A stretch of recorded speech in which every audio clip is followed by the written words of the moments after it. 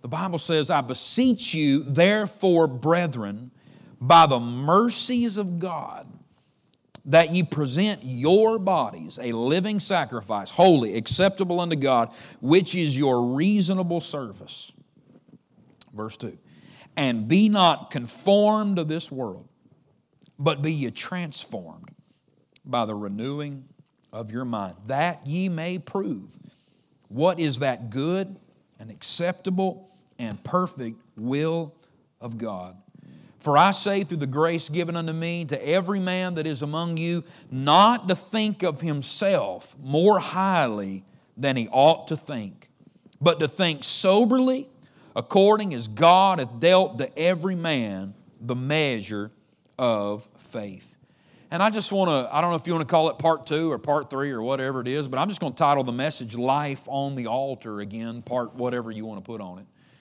Because this is a continuing thought about what life is like when you are surrendered to God and what it is, what the benefits of that life are. And I want to look at these verses together tonight and keep thinking about that surrendered life that is given to God and on the altar. Let's pray and let's ask God to speak to our heart tonight, okay? Father, we love you and we're thankful for the privilege we have just to open your word, to have a copy of your word.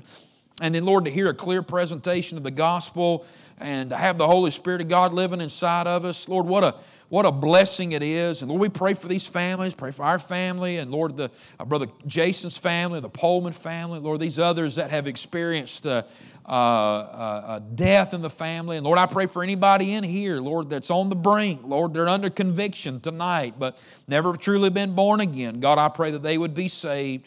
Father, I pray that you would touch me and help me tonight to preach your word in power and unction. God, give me liberty to do so and help us receive with meekness the engrafted word of God, which is able to save our souls.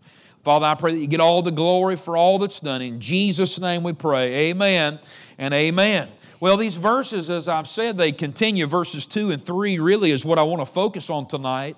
And they continue with that same theme of giving our bodies over to God for His service. And even speaks in verse number 2 of the will of God. And really, verse number 1 is kind of the doorway into the practical section of the book of Romans. I mentioned that this morning and the other day.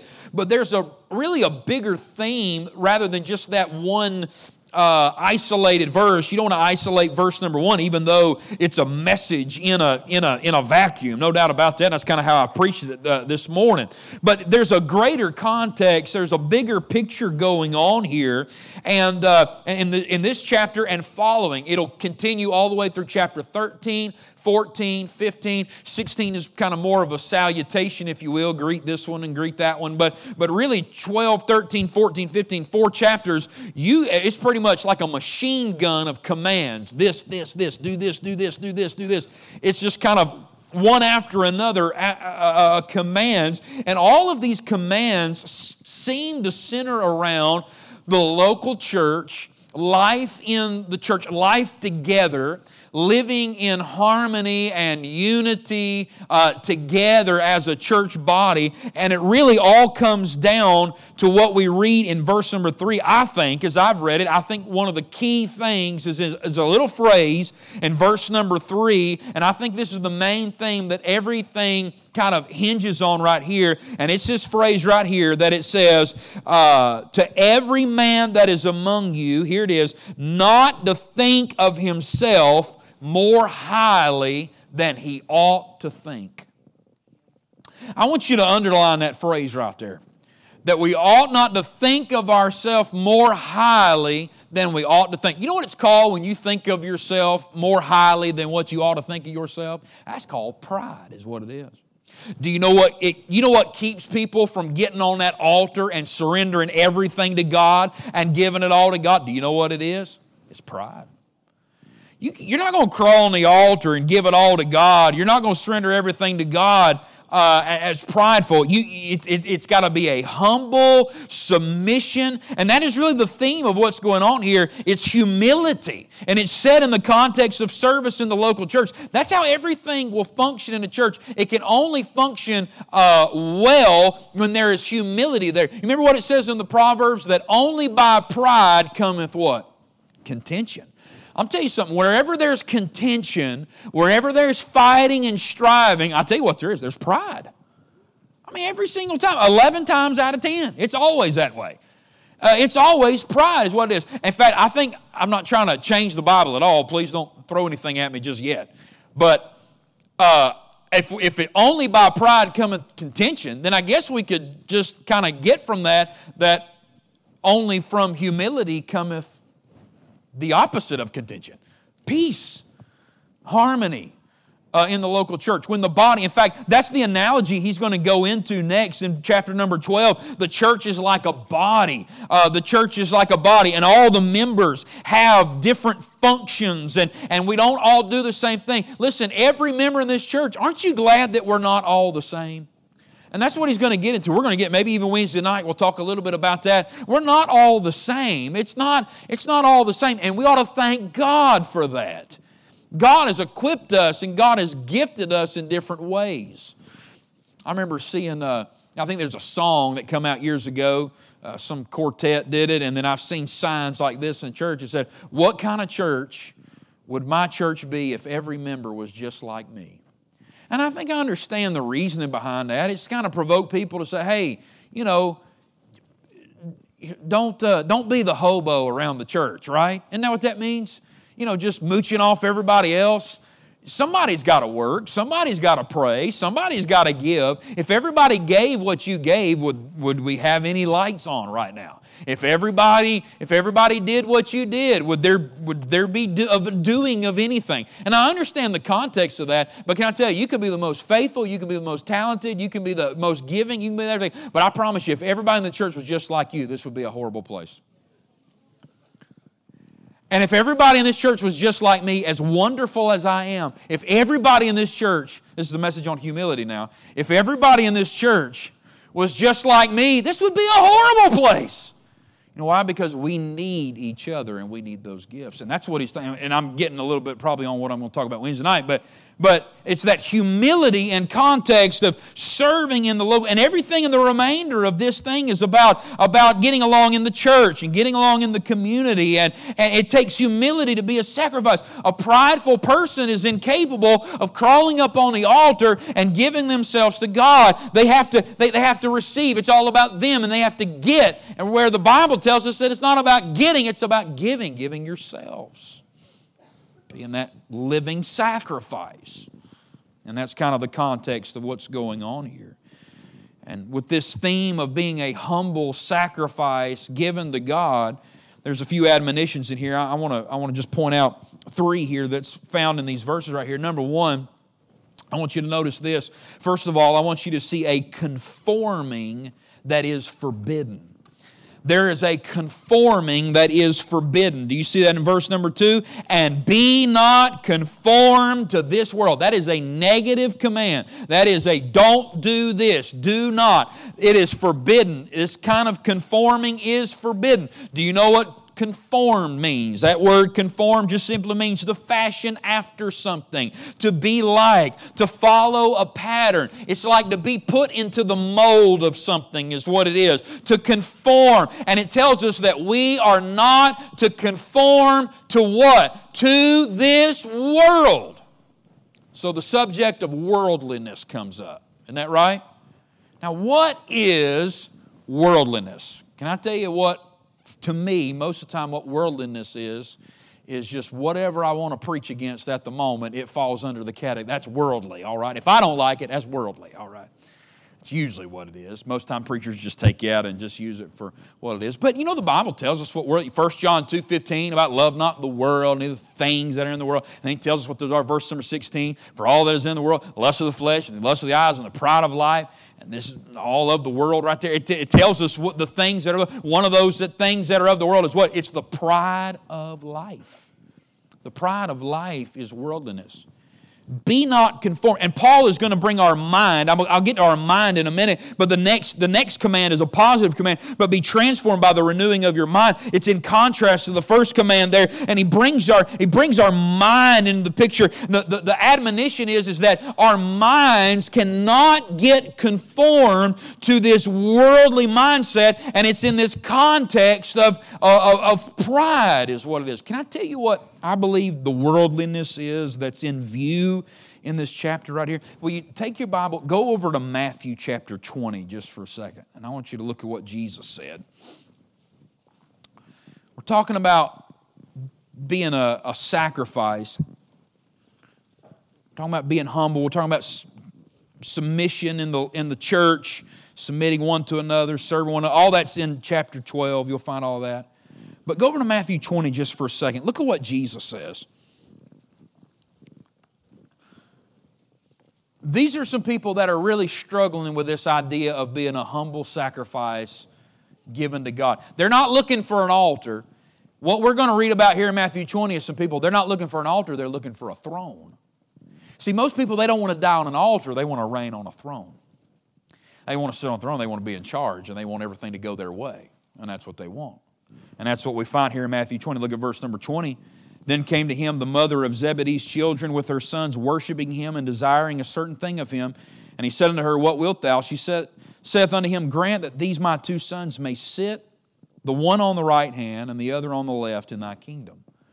So this mama, for her boys, she's not looking for an altar. She's not looking for a cross for them to carry. She wants to sit on thrones in this kingdom. She wants them to have a great spot, a spot of elevation, a spot of pride right here. And I'm going to skip a couple verses because Jesus deals with that. And verse number 24 says, And when the 10 heard it, they were moved with indignation against the two brethren. And here's what Jesus did. Verse 25, But Jesus called them unto him and said, Now look what he said. He said, You know that the princes of the Gentiles exercise dominion over them, and they that are great exercise authority upon them. Now listen, you know what Jesus is describing? He's describing the way the world thinks. He's describing a worldly mindset. How does the world think? What's being conformed to this world? What's the worldly mindset? The worldly mindset is get to the top, step on whoever you have to, be at the top, be the head. It's better to be the head honcho than any other honcho. Be the head one, be at the top, get people to serve you, get people to wait on you hand and foot, and climb your way to the top. Exercise authority over everybody else. Jesus said, whoa, that's what the world does. That's what he means by Gentiles. That's what the Gentiles do. The people that don't know God, right? Y'all are supposed to know God. They don't know God, and that's the way they operate. He said, why are y'all acting like the Gentiles? Why is mama coming over here and trying to get y'all a place on the throne? And then other places you'll find they were jockeying who's going to be greatest in the kingdom and who all that. And Jesus stopped and says, whoa, hold on a second. That's worldly thinking. We're not talking about hairlines and hemlines. We're talking about real worldly thinking. Worldly thinking is when you want to sit at the top and everybody serve you. And you want to sit on a throne instead of sacrifice on an altar. He said, that's what the Gentiles do. But look what he says, verse 26. But it shall not be so among you. But whosoever will be great among you, let him be your minister. And whosoever will be chief among you, let him be your servant. Even as the Son of Man came not to be ministered unto, but to minister and to give his life a ransom for many. Can I tell you, that is the definition of worldliness right there. That is worldliness. That is worldly thinking. That is the kind that is talked about in Romans 12. You can go back there if you want to, where Paul is saying, listen, don't be conformed to this world. Don't think, if you go into church and if you go into ministry with a CEO mindset and with a worldly mindset of like you're trying to jockey for position, this whole thing ain't going to work. And then church becomes a performance, and church becomes a place where everybody's trying to be seen, and it's a mess, ain't it? Spiritual life ain't that way. That's not how Jesus did it. Jesus said, I didn't come to be ministered. I come to minister, not to be ministered unto. I come to give my life. Give my life. What does that sound like? It sounds like a sacrifice, don't it? He said, I come to be a sacrifice not to be served. I'm going to tell you what, we got enough of that mindset in the church, don't we? And I'm not talking about necessarily, I'm just talking about, there's a lot of preachers think that they're sitting on a throne somewhere. There's a lot of deacons think they're sitting on a throne. Thank God we ain't got that here. There's a lot of church members think they're sitting on a throne and they want to reign and they want to rule and they want to be in charge. And I'm going to tell you something, that's not what God saved us for. That's not how our Master operates. Our Master is the greatest example of a servant's heart and a living sacrifice and even a dying sacrifice. But I'm going to tell you something, friend, that is our pattern, not this world's thinking, not this world's pattern, but the pattern and the way of our Master, the Lord Jesus Christ. Worldliness is a prideful promotion of yourself. It's the opposite of making yourself a humble sacrifice given to God. And he talks about a conforming that is forbidden. Number 2, I want you to see that he talks about not only a conforming that is forbidden, but he talks about a transforming that is fruitful. There is a transforming that is fruitful. Did you see that? There's the other side of that command right there. And be not conformed to this world, but what? Be ye transformed. Be ye transformed by the renewing of your mind. That word transform, it means to change the form of. It means to change from one substance to another. Transform, a cross form, to cross form. It means literally to change is what it is. He said, listen, naturally, that worldliness and pride, that mindset, you don't have to teach that mindset to anybody of be on top and everybody serve you. You don't have to teach that. You don't have to sit children down and give them a class on how to be prideful and not get along with others. I guarantee it's going on in the nursery right now. Because my kid's in there. Now, I haven't taught him this, and I hope maybe he hadn't picked it up. But listen, that boy, he thinks the whole world revolves around him. That boy thinks everything. When he wants to get up, you got to get up. Well, Heather does. And when he wants to you got to get him a bottle. You got to do this. You got to do that. I mean, you know why? Because it's all about him. That's how we come out of the womb like that. But and can I tell you something? Some people don't grow up, they just get older. There's a difference.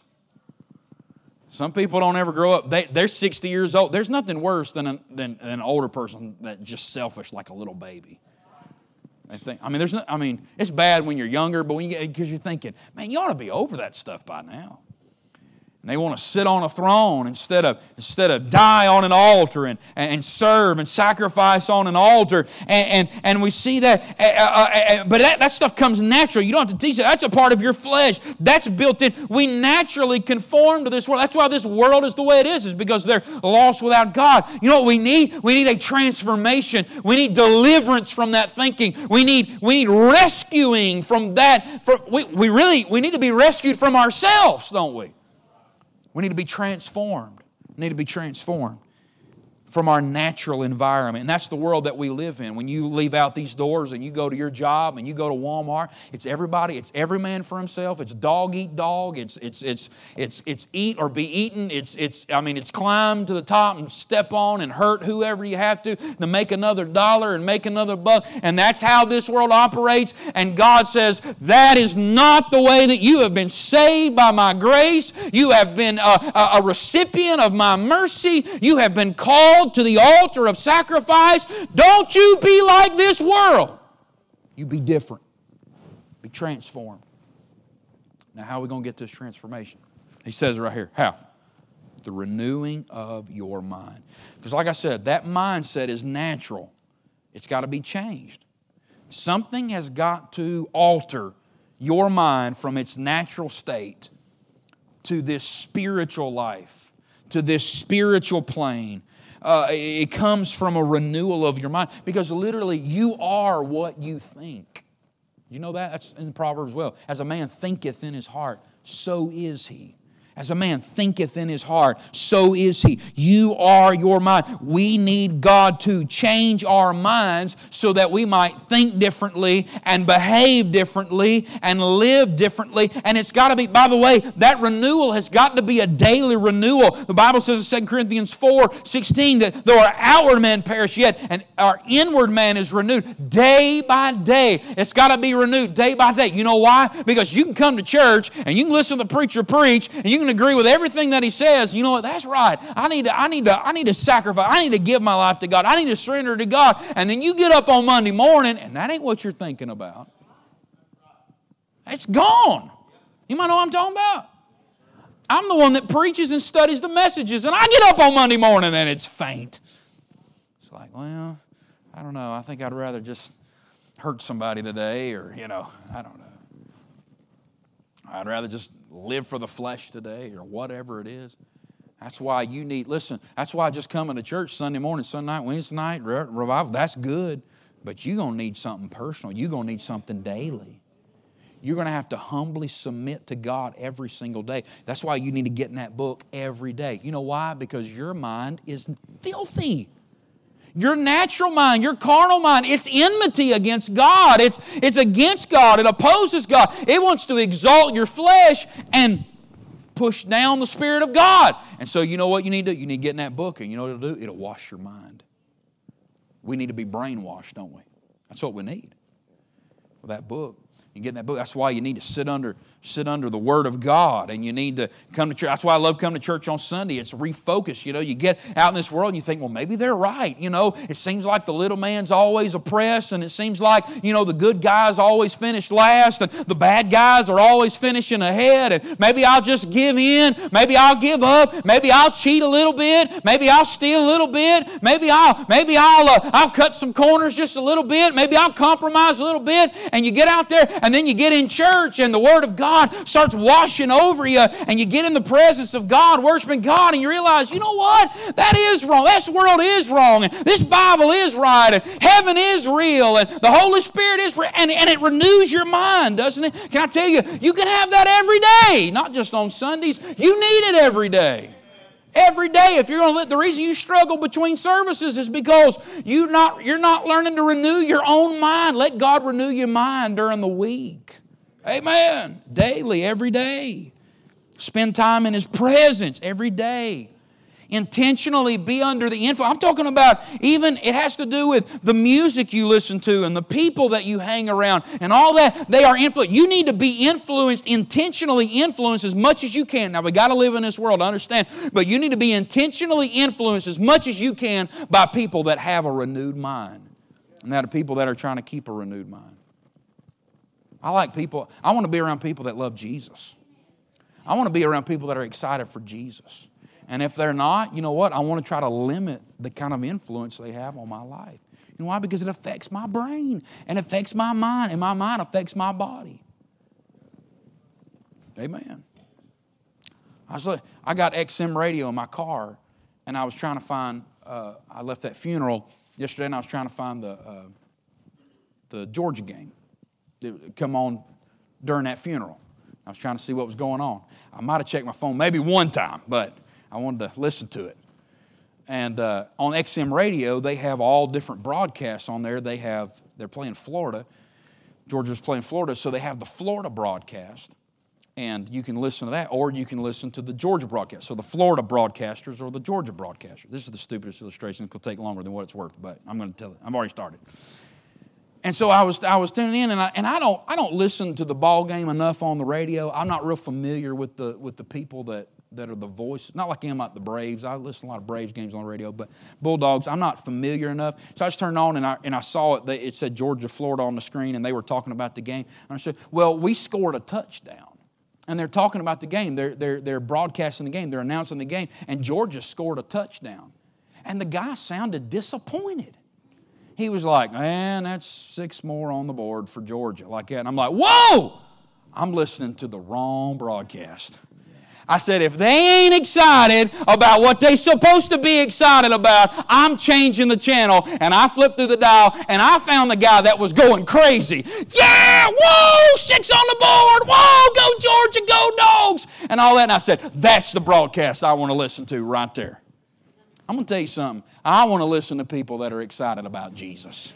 And if they get excited about the world, but not excited about my team, but excited about the other team, that's the people I'm cutting off. That's the people I don't want to listen to. I want to listen. You know why? Because it helped me. It stirred up something inside of me as a Georgia Bulldog fan. When I heard somebody else hollering and screaming about the Georgia Bulldog, I was about ready to pull over on the side of the road and just punched something, man. That guy was excited. I thought he was breaking equipment all over the place. And it was just a touchdown. We were already up by like 2 or 3, so it didn't even matter. That dude was excited. I'm going to tell you something. You need to get away from them people that ain't excited about Jesus. Stay around them people that are excited about Jesus. If they get excited for the wrong team, that's the wrong crowd. They get excited for the world and all their wins, but they get excited about the Grammys and the Emmys and they don't get excited about church and Jesus and the Bible. That's the wrong team right there. Amen. Change the channel. Amen. That wasn't a bad illustration. Get around people with that renewed mind, and there's a fruitfulness to this. It's a transforming that is fruitful, because look what it yields. Look what it does. He says, "Be transformed by the renewing of your mind." Notice what he says: "That ye may prove what is that good and acceptable and perfect will of God." There's a fruitfulness. It yields a discernment. When your mind is transformed, you can discern. You see things the way that you ought to see things. And he's talking about proving the will of God. You know what that word "prove" means? It literally means to test. It means to examine. The word "prove," it literally means to it's like a discernment kind of thing, to see two things and to be able to test them, weigh them, examine them, and choose the one that is right. Choose the one that is good, acceptable, and perfect are the words that's used here. The will of God, what God wants you to do, God's will for your life. And when you have, the idea here is this, is that when you have this transformed mind, if your mind is not transformed, you're operating in a carnal, fleshly mindset, you're not going to make good decisions about the will of God for your life. But if you'll let God transform your mind and you see things through the perspective of the Word of God and the Spirit of God, you will be able to select. You will be able to look at something and say, that is the will of God. It's good, it's acceptable, it's perfect, and it is the will of God. It yields a fruitfulness, and it helps you to choose paths for your life that make your life good, acceptable, and perfect to God. There is a conforming that is forbidden. There's a transforming that is fruitful. And then I'll give you one last one and I'm done. There is a performing that is furnished. And I want you to see that in verse number 3. Paul says, "For I say, through the grace given unto me." There's been grace that's been given unto him. But not just to him. Not just to him. And I'll show you that because verse number 6, he says, "Having then gifts differing according to the grace that is given to us." So there's grace given to Paul to do what he's supposed to do. But there's grace given to us to do what we're supposed to do. And look what he says. And that's what he's talking about verse number 3. He said, "I'm saying this through the grace given unto me, to every man that is among you, not to think of himself more highly than he ought to think." There's that humility. But think soberly, right? That renewed mind, it's the sober mind. To be sober-minded is the opposite of being intoxicated, to be drunk, to have a clear spiritual perspective, not intoxicated by the things of this world, that worldly mindset that we talked about. And the admonition here is it's a call to humility through that renewed and that sober mind. But notice what he says here. "According as God," notice this, "hath dealt to every man the measure of faith." You know what that is? That is the reason that we should be humble before God. You say, how so? It's because everything that we have and everything that we are, it is a gift of God. It is God that has dealt to every man the measure of faith. Did you have faith to believe and put in Christ? I'll tell you where it came from. It came from God. And then I think even in context, I think he's not just talking about saving faith. I think he's talking about servant faith. He's talking about the grace and the faith that it takes to operate those gifts in the local church. And I'm going to tell you something. There is no room in the church for anybody to boast and anybody to brag and anybody to be proud about this gift or that gift or whatever it is. You know why? Because it is God that has given. He is the one that supplies it. He is the one that gives it. He is the one that furnishes us. And so since it's His gift and it's been energized and powered by His Spirit, guess what? He's the one that's doing it, and He gets all the glory for it. The only place we need to get is on an altar, and we need to die so that God could activate that faith and energize that grace inside of us and cause us to be and do what we're supposed to be and do in the context of the local church and even in our community and just life together. And Lord, how to get along one with another. And one way is you can't be proud about this or that. You need to know that everything that you got, every measure that you have. Now God gives it, He gives it out in measurements that He wants to. Not everybody has the same gift. Not everybody has the same measurement. God does that. But anything you do have, you don't have any room to boast at somebody else or boast over somebody. You know why? Because if God gave it, then He gets the glory for it. Because really all of us, although we all have different things that we do, and that's coming up here, we all really just do the same thing, don't we? And that's we get on the altar and we die. And we yield ourselves to God. And as soon as we start getting up off that altar and we put our thumbs under our suspenders and we think we're something, I'm going to tell you something, we're about to make a big mess all over the place. Ain't that right? We humbly yield to God. That's life on the altar. We humbly yield to God. And then God wonderfully does His work through us. And that is why life on the altar is the best life. And that's why I'm so thankful that Paul didn't give all these commands at the beginning and then all the doctrinal truths at the end. I'm glad it's this way. Because it's look what God has done for you. Now look what you need to do for Him. And look what He empowers you to do. We live for Him in light of everything that He's done for us. And that is life on the altar. And it is truly the best life.